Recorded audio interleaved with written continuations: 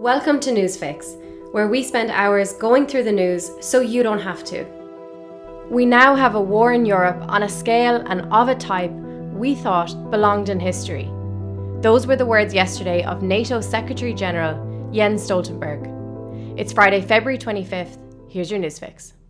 Look, as you all know, yesterday was an extraordinary and deeply concerning day in news.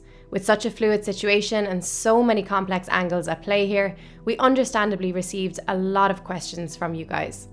As a result, we thought it best to change the format of today's Newsfix, in the hopes it answers as many of your questions as possible. The first question, is Ukraine's president still in the country? Yes. Shortly after 10 p.m. last night, Ukraine's President Zelensky signed a decree ordering the mobilization of all conscripts and reservists in all Ukrainian regions. As Sky News reported, it paves the way for civilians to take up arms.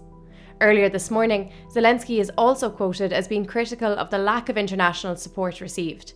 He said he had asked European leaders about Ukraine becoming a NATO member, saying everyone is afraid, no one answers. Zelensky went on to say, quote, "This morning we are defending our state alone. Like yesterday, the world's most powerful forces are watching from afar." Meanwhile, President Macron of France said military equipment and €300 million worth of aid would be offered to Ukraine. Zelensky also said he and his family remain in the country, despite intelligence he is a key target for Russian troops. He was quoted as saying, "They want to destroy Ukraine politically by destroying the head of state. We have information that enemy sabotage groups have entered Kiev."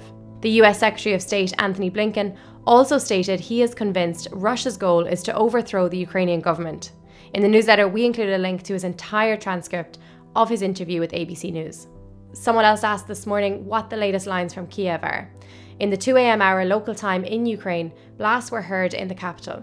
There have also been unconfirmed reports of an aircraft shot down over the capital, and an apartment block in the city was damaged by a Russian missile attack. The advice for people across the city of Kiev continues to be to take shelter. The next question was someone asking what the significance of Chernobyl was in all of this. After a fierce battle, Russian troops seized the Chernobyl nuclear plant on Thursday. There are reports of Ukrainian soldiers being held there. Why is this significant? Well, in 1986, there was a nuclear disaster there. The area is unoccupied and remains radioactive to this day. Russia seizing the site sparked concern from international nuclear watchdogs. Sky News noted the Russian troops may have sought to seize Chernobyl because it offers the shortest route to Kiev from their staunch ally of Belarus. For anyone wondering what actually happened in Chernobyl, in 1986, an explosion at the nuclear plant exposed millions to highly dangerous levels of radiation, in what has been described as, quote, the world's worst nuclear disaster.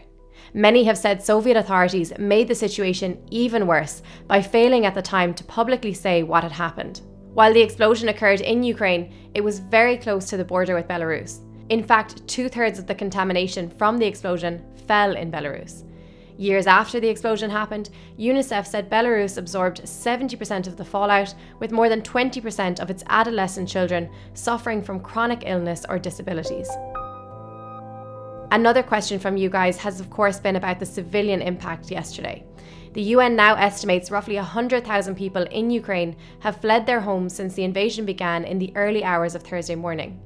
It is also being widely reported that thousands more have crossed borders into neighbouring countries, namely Poland and Romania. One video going viral this morning is a New York Times piece looking at newborn infants from a neonatal intensive care unit in the east of the country after being moved into a makeshift bomb shelter on a lower level of the hospital building. We've included a link to the video in the newsletter. Also, in terms of civilian casualties, Ukraine's president said at least 137 people were killed on Thursday.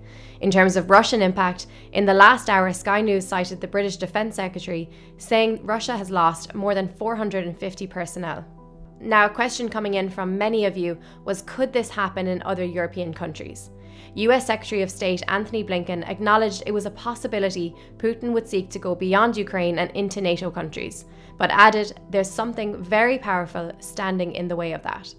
In the newsletter today, we've included a photo of a map that shows all of the NATO member countries in Europe. The map shows just how many countries near Ukraine are NATO members.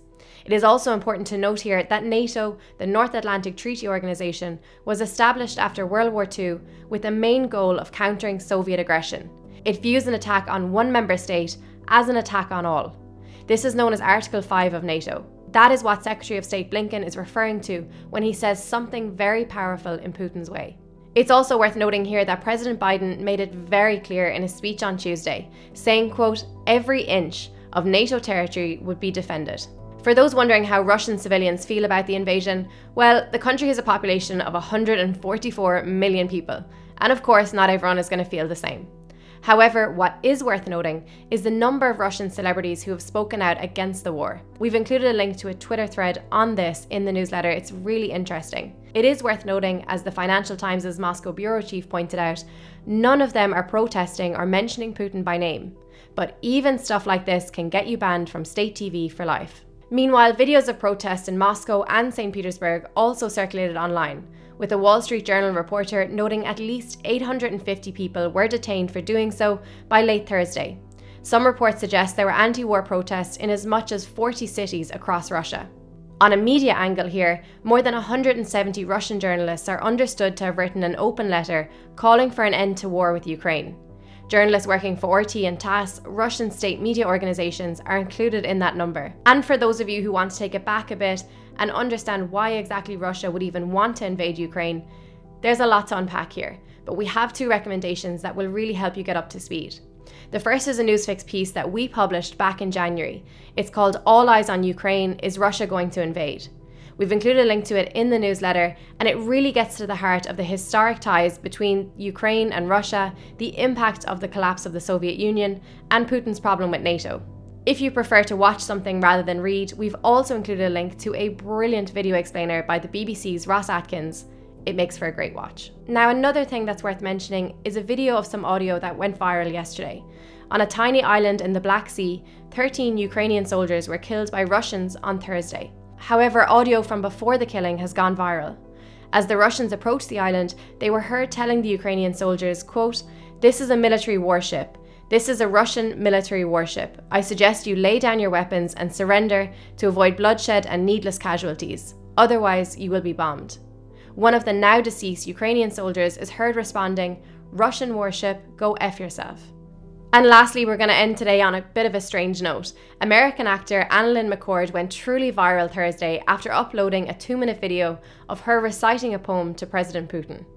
We're not really sure what the goal was, but it has now been viewed 17.6 million times in just 16 hours.